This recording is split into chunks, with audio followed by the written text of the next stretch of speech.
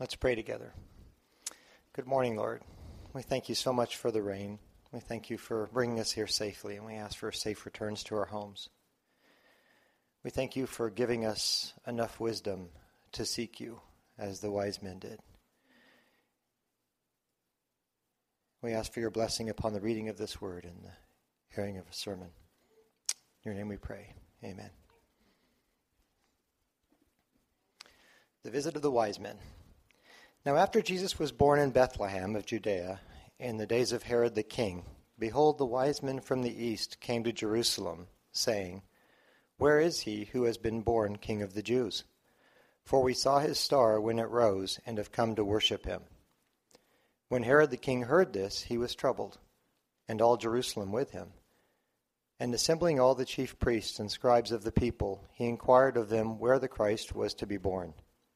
They told him, In Bethlehem of Judea, for so it is written by the prophet, And you, O Bethlehem, in the land of Judah, are by no means least among the rulers of Judah. For from you shall come a ruler who will shepherd my people Israel.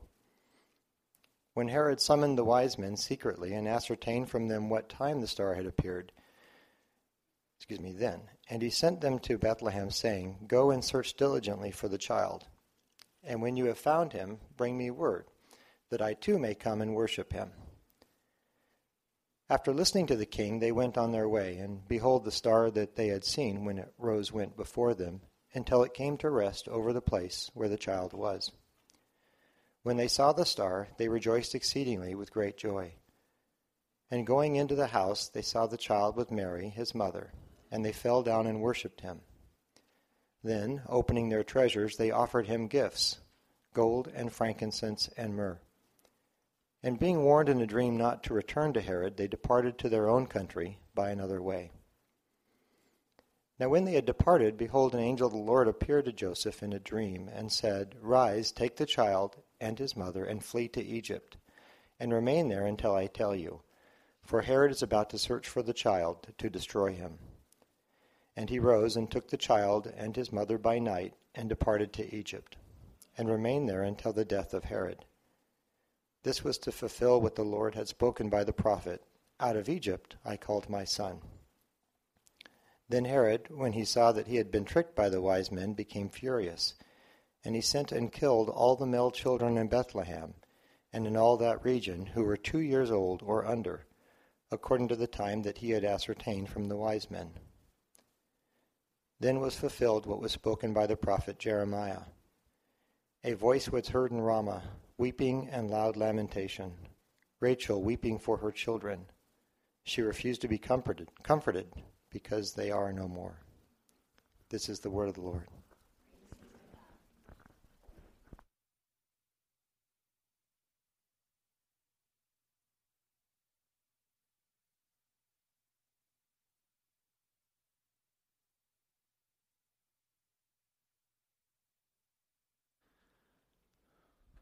Merry Christmas.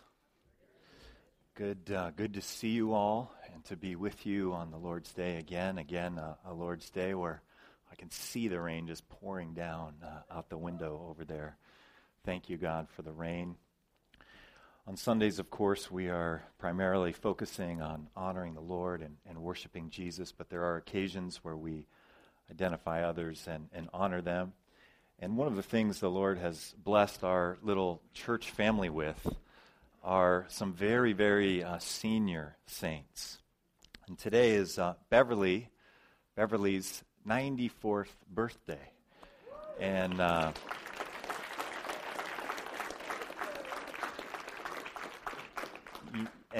the amazing thing is that we've got others that are older than Beverly in our church congregation. So you're just kind of a young one here today, 94.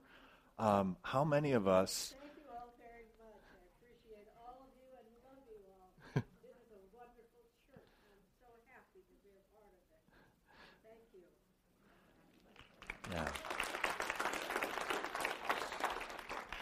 Yeah. How many of us would like to be attending church each Sunday at age 94 and processing the things and seeking the Lord Jesus? I pray that that's where I am at 94, that I'm a part of a church family and getting out and getting with God's people each Sunday. I got out this week, something that I do have done many, many times, gone to a restaurant to eat with Christians, friends. Did that just a few days ago, but there was something different about this gathering at Sweet Peas for lunch just Thursday. I was asked to bring hymnals. And I have to confess to you, my first thought was, we're going to be singing in an open restaurant with a bunch of other people. I was a little bit like, I'm not sure that this is a cool thing. And I think the only reason I got invited, I was the only one that could carry like 20 hymnals into the restaurant. And so I'm carrying this very heavy bag. But I want to say that it was a place for me, a situation for me to learn about being bold. And in this restaurant where there were dozens of other people, it looks like we're in a room on our own, but you can't see out of view there on the right. This wall is just entirely open. And so we're singing Christmas carols, and then everyone kind of got on a roll, and so we're singing other hymns, and we're just singing in this restaurant. And at one point, somebody pops up on the other side of the wall, and I actually recognize this person, a believer from another congregation. She's just smiling ear to ear that the praises of Jesus were filling Sweet Peas at lunchtime on Thursday. So it was a learning experience for me. I'm on my way in living out Romans 1:16. I am not ashamed of the gospel of Jesus Christ, because it is the power of God for the salvation of everyone who believes. This is really good, and I'm glad that I got invited to lunch on Sunday. Well, we are journeying through this season of Advent. We began in Haggai last week into Matthew. We're in Matthew today, and Matthew next week. One final Advent sermon on Christmas Eve. And one of the things that we would know about Matthew if we were doing a whole series through the Gospel of Matthew is that it is the most Jewish of the Gospels. There are many, many citations of the Old Testament and fulfillment of prophecies in Matthew's Gospel. There are all kinds of details, Jewish details, in Matthew's Gospel that other Gospel writers do not have. And yet, Matthew's Gospel, however Jewish many of Matthew's emphases are, his main target is to show Christianity as much more comprehensive than Judaism.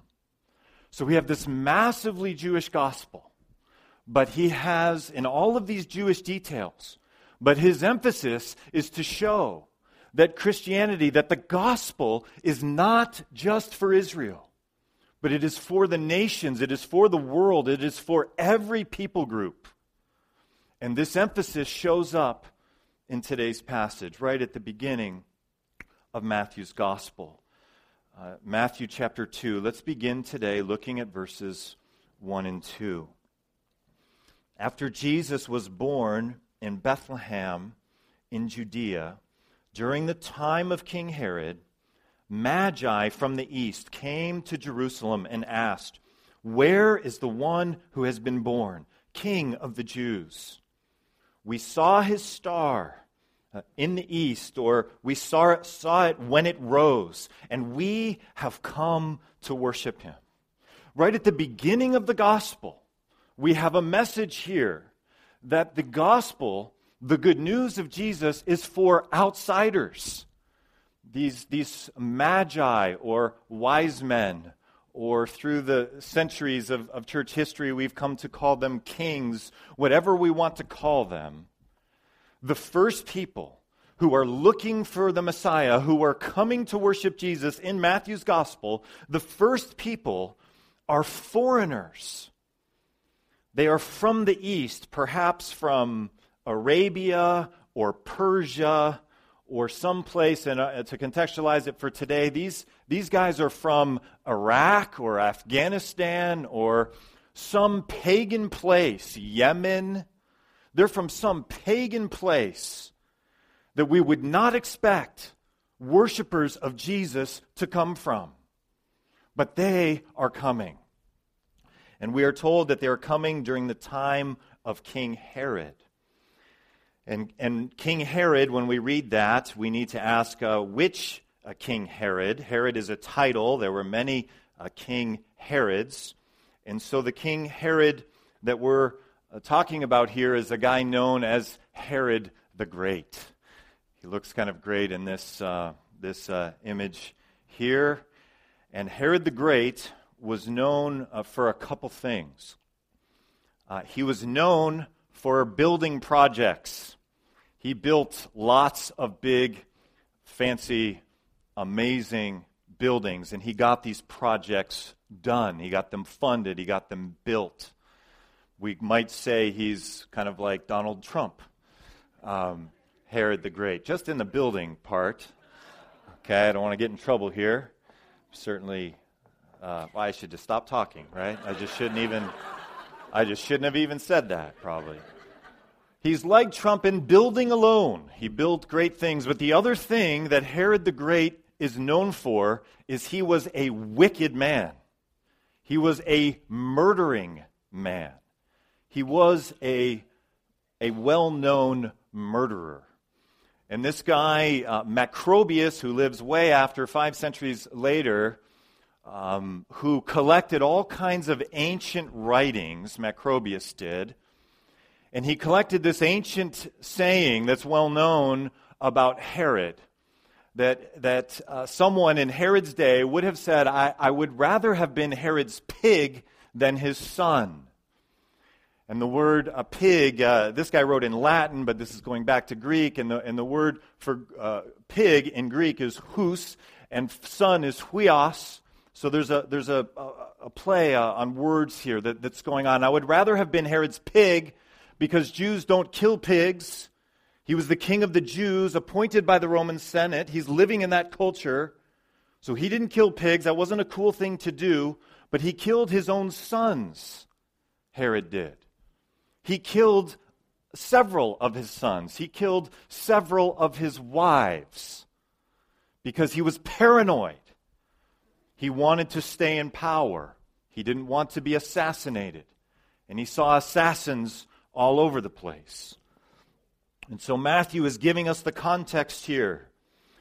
After Jesus was born, during the reign of this guy Herod, these unexpected people, kind of new agey astrologers from some far eastern land, they have come and they are asking, where is the one who has been born King of the Jews? We saw his star in the east. We have come to worship him. Matthew's sending a strong theological point here at the beginning of his gospel. He's wanting us to see that sometimes those furthest from the gospel come to love Jesus. Those furthest geographically, those furthest spiritually, those furthest culturally from the gospel, those are the ones that sometimes come to love Jesus, and at the end of the gospel, the church is sent on a mission to go to the nations, to go to all of these peoples. One of the things that we should take from this passage today in our own lives is that we would ask God for the faith to believe those people that we know, those neighbors that we know, those co-workers that we know, those classmates that we know that seem furthest from the gospel, that Christ desires for them to come to him and to use us to bring them. The most Jewish of the gospel is showing that this gospel is for everyone. Those furthest from the culture of Christianity, those furthest from the culture of the gospel. I've spoken about this woman before. Some of you probably weren't here. It was months ago. So for those of you that don't know who she is, Rosaria Butterfield, she was far from the gospel culturally. She is a liberal professor at Syracuse University. She is a lesbian. She is a leader in all of the kinds of things that Christians don't even want to get near. And a grandpa and a grandma, a pastor and his wife, invite this college professor, this lesbian, to dinner. She is far from the culture, but they are believing that Jesus has died not just for church folk, but for everyone, and our mission is to reach them with the gospel. So they invite her to dinner, and they love her, and they establish a relationship with her.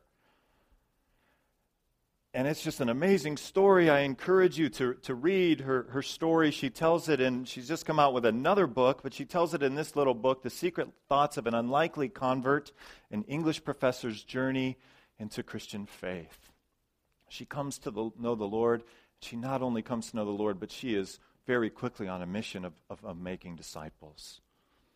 And doing it through writing, and doing it through speaking, and doing it in a variety of ways. Someone far from the gospel. I want to share with you just one thing that she wrote in this book. I love this. She not only shares her story, but she's exhorting and challenging the church. This recently liberal, lesbian, leftist, far from the gospel person. She writes this. She says, sin is not a mistake. A mistake is taking the wrong exit on the highway. A sin is treason against a holy God. A mistake is a logical misstep. Sin lurks in our heart and grabs us by the throat to do its bidding. Remember what God said to Cain about his sin. It's true for us too. In the 4th chapter of Genesis, God warns Cain like this: sin lies at the door, and its desire is for you, but you should rule over it.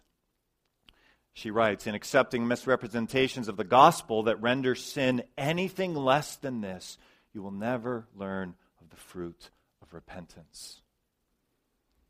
Here's someone far from the gospel, far from the culture of the church that the Lord has brought near. I'm praying increasingly that we would be a church that would be praying for people and inviting them to our dinner tables and loving them and seeing the Lord grab a hold of them, as the Lord did with the Magi, with these strange astrologers, New Agey kind of people who've come from the East. And Matthew has recorded it for us. Sometimes those furthest from the gospel come to love Jesus. Let's come back to the text here, verse 3. When King Herod heard this, he was disturbed, and all Jerusalem with him. When King Herod heard these guys have come to worship this Messiah, he is disturbed. Now, Herod knows that the Jews are awaiting the Messiah. He knows this is part of the Old Testament teaching. He knows that the Messiah is to come. And this is the worst news for him because he's a paranoid guy who thinks people are out to get me, who are going to assassinate me. I want to stay in power. And so when he heard this, he was disturbed. Verse 3 says, and all Jerusalem with him. So you know what happens if a megalomaniac dictator is disturbed? The people are disturbed because people are going to die. People are going to die when Herod gets disturbed. So all Jerusalem is disturbed because they know he's disturbed. The word travels fast. When King Herod heard this, he's disturbed, all Jerusalem with him. Verse 4, when he had called together all the people's chief priests and teachers of the law, he asked them where the Christ was to be born. Where is this going to happen? Verse 5, in Bethlehem in Judea, they replied, for this is what the prophet has written. But you, Bethlehem, in the land of Judah, are by no means least among the rulers of Judah, for out of you will come a ruler who will be the shepherd of my people Israel. So he calls together the religious leaders, the Pharisees, the Sadducees, the scribes, the pastors, if you will, of the day. He calls together the guys with Bible knowledge. Where is he going to be born?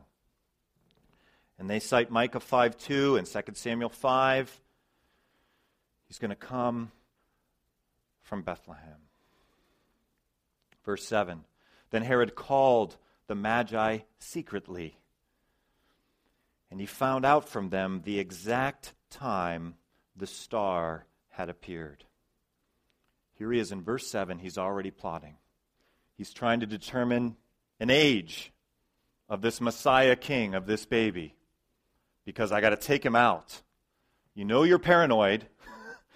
I got to take the baby out, like he's going to start ruling next week. So he calls the Magi secretly. What's the exact time? Verse 8. He sent them to Bethlehem, and he said, go, make a careful search for this child. As soon as you find him, report to me, so that I too may go and worship him. He's a liar. He's a murderer. He's a liar. He's crazy. He's disturbed. But I think he was a deceptively good liar. I think they may believe, I think they do believe, that he wants to worship this king, this baby king who is being born, who has been written about hundreds of years previously. So he says, come to me right away. Let's read through here the beginning of verse 9. After they had heard the king, they went on their way. They went on their way. These magi, these wise men. They go. There's something that we need to see here that's absent from this section. It's not explicitly here, but it is yelling out from this text. What is yelling to us from this text is that the pastors, if you will, the Bible knowledge people are all gathered and they know where he's going to be born. This Messiah, this long-awaited Messiah who's going to deliver us, we know where he's going to come. And strangers from the distant land come, we tell you where he's going to be born, but they don't go to worship him. They don't go.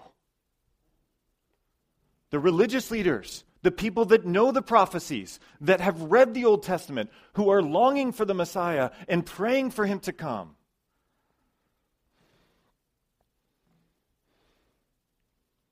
Where, back in verse 4, where is the Christ? Where is the Messiah?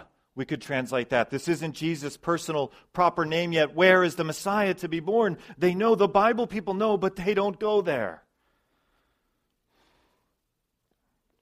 So sometimes those closest to the gospel, those closest to Bible knowledge, do not come to love, do not come to worship Jesus. We've all seen this. I'm praying that it's not any of us here today. That we would be around the church, that we would be around the scriptures, that we would know all of the answers to the Bible questions. Where is he going to be born? We know. We've heard the stories. But do we love Jesus? Do we want to be worshiping him? Do we want to make the trip to Bethlehem? These guys probably traveled, the Magi, the wise men, they probably traveled for months. We don't know how many there are. We refer to them in our songs as 3.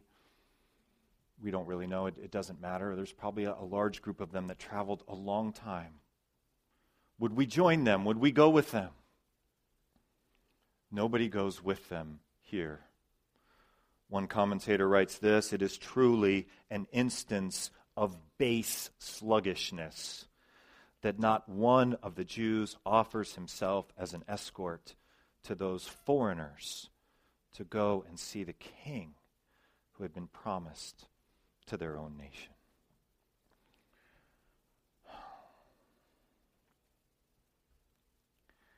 I'm learning how to be bold in worshiping Jesus.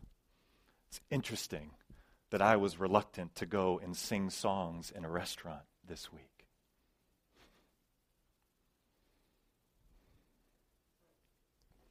how many of us would have traveled to Bethlehem to worship the Messiah who has come.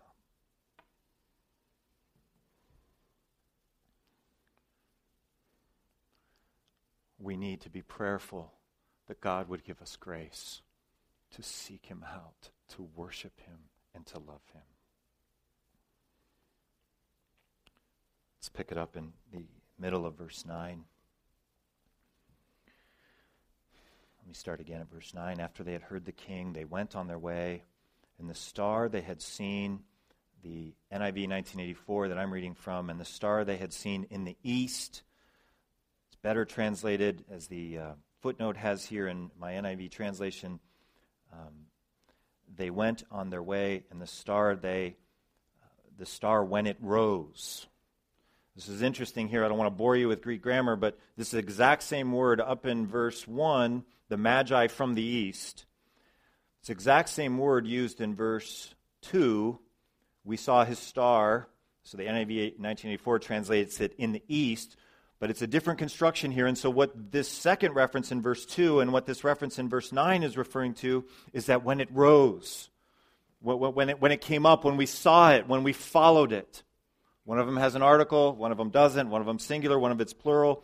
And so they're used in different ways, so it should be translated differently. The NIV 2011 has corrected that. Most of your translations probably have it right. After we had heard the king, they went on their way, verse 9, and the star, and they went on their way, and the star, when it rose, went ahead of them until it stopped over the place where the child was. So what was a star? So I was surprised this week as I'm reading through the commentaries. I always read through several commentaries before I preach a message. Try to read through commentaries from different centuries if possible, guys from today and guys from centuries ago. It was amazing to me how much discussion there was about what this star was. Okay? Don't take notes on this. Okay? Don't take notes on this. Those of you that are note takers, I'm not a note taker. Some of you are really serious note takers. Don't take notes on this. Here's 4 things of what the star could have been. Kepler, who died in 1630, pointed out that in the Roman year 7 BC, there occurred a conjunction of the planets Jupiter and Saturn in the zodiacal constellation of Pisces, a sign sometimes connected in ancient astrology with the Hebrews. So answer number 1 is this star is Jupiter and Saturn coming together. Okay? I'm not taking a vote here. Number 2, it was a supernova, a faint star that violently explodes and gives off enormous amounts of light for a few weeks or months. Number 3, others have suggested comets. What some older writers refer to as variable stars, the most likely is Halley's Comet, which passed overhead in 12 BC. Number 4, it was a number of planetary conjunctions and massings in 3 or 2 BC. So where am I going with this? Why am I talking about this? We, Bible people, have an amazing ability to spend our time on the non-essentials of Scripture to the neglect of the core things of the Bible. Anyone who has been a pastor more than a year has been handed tapes and books and pamphlets of the latest and greatest non-essential, crazy interpretation. If you read Esther in Hebrew and take the first letter of each of the words, there's a numerology that's connected with Benjamin Netanyahu, and he has just signed a deal that matches with Revelation chapter 74. And Pastor, you've got to see this. I told you not to take notes on this part. I forgot to tell you not to amen this part.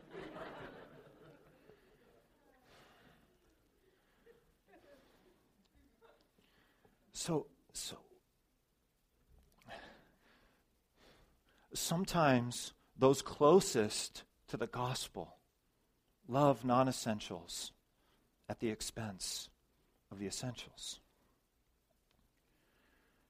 We ought not to be experts in the nuances of whether the rapture happens before the 7-year tribulation, in the middle of the 7-year tribulation, at the end of the 7-year tribulation, or there is no rapture. We ought not to be experts in that. If we have not found a certain level of proficiency in living out the simple truths of the gospel. So, we could preach a whole series on this, but let me just, a couple minutes here for essentials. For essentials. They come to Jesus, what is the greatest commandment?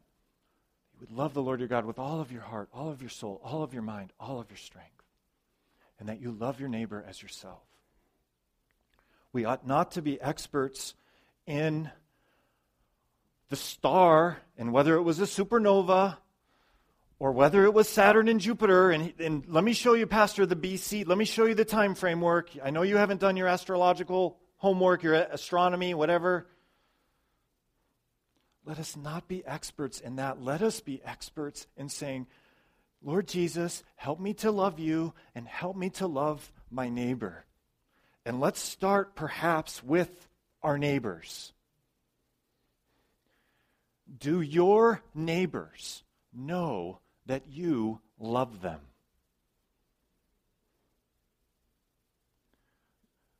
If we sent the elders to interview all of your neighbors, hey, tell me about so-and-so goes to our church. What would they say? Oh, last time I was over there, he was telling me about this supernova. Brilliant insights to Matthew 2.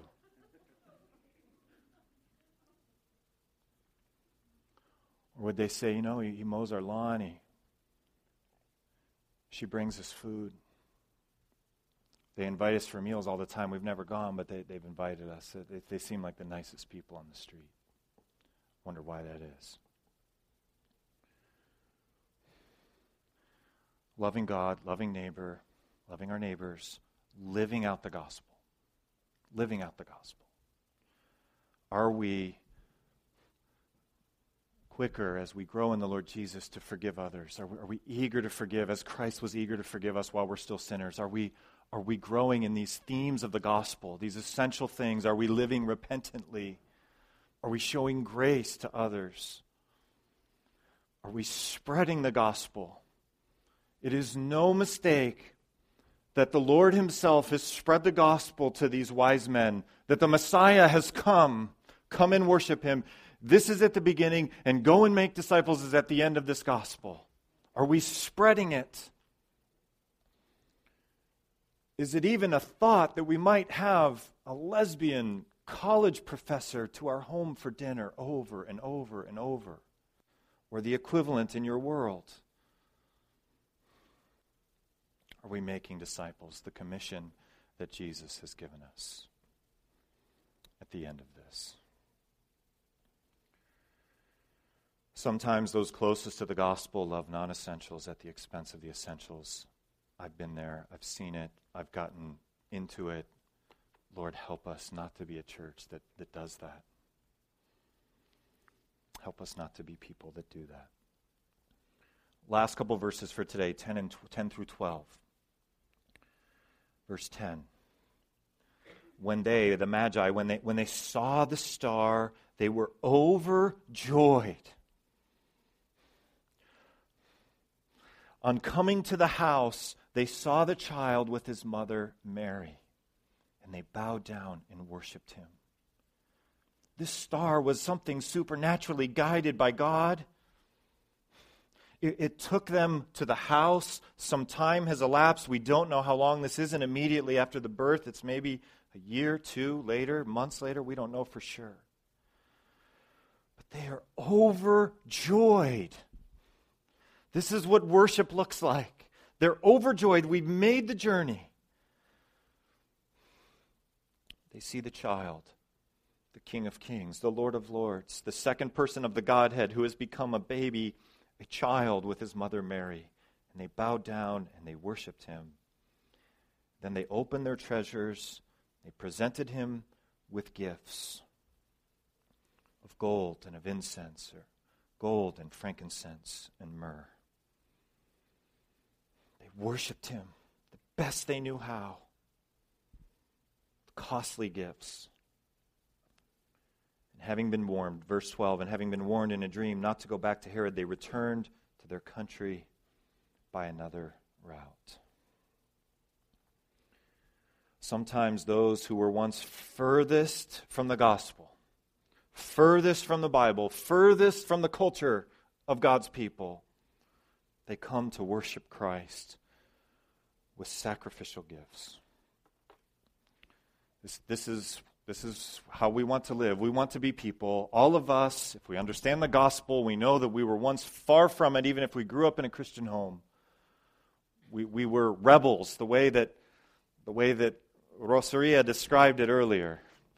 We didn't just make mistakes. We were rebels against God in our sin. We were far, every one of us. But we've come to a place, and my prayer for us this Christmas season is that we've come to a place that we are worshiping Jesus with sacrificial gifts. With sacrificial gifts. What does that look like? Well, we're going to have a 12-week sermon on the details of gold and frankincense and myrrh. No, a 12-week series, no. What does it look like for us to bring sacrificial gifts to the Lord Jesus this Christmas season and year-round? What is he looking for from us? What should we open our treasure boxes and give? What's the equivalent of that? Contextualizing that. What the Magi did, how do we do that? And I want to suggest that this Christmas season, what he is looking for from us is not gold, frankincense, or myrrh, but he's looking for fruit. The fruit of the Spirit is love, joy, peace, patience, kindness, goodness, faithfulness, gentleness, and self-control. May we open our treasure boxes this Christmas season and by God's grace give him the fruit of the Spirit. Against such things there is no law. Let's bow our heads and pray. Father in heaven, we pray that you would help us to be people who are characterized by love, joy, peace, patience, kindness, goodness, faithfulness, gentleness, and self-control. Lord, we thank you for your heart of compassion and mercy, not exclusively for the Jews, but for the whole world, even those far away. Lord, you've entrusted your church with this gospel, and you've given us a mission to take it to others.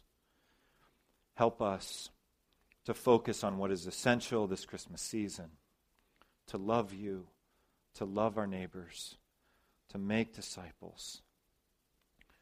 And there are other things, Lord, that are essential. Help us to focus on those. Free us from bickering and details and things that would take us away from demonstrating and offering to you this fruit of the Spirit. We pray in Jesus' name. Amen.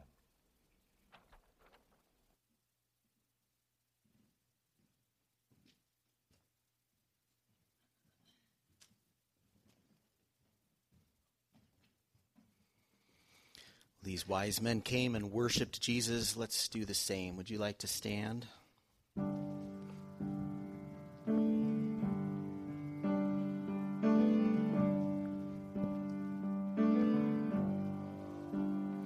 The splendor of the King, clothed in majesty majesty. Let all the earth rejoice. Let all the earth rejoice. He wraps himself in light. Darkness tries to hide and trembles at his voice. Trembles at his voice. How great is our God. Sing with me, how great is our God. Oh, see how great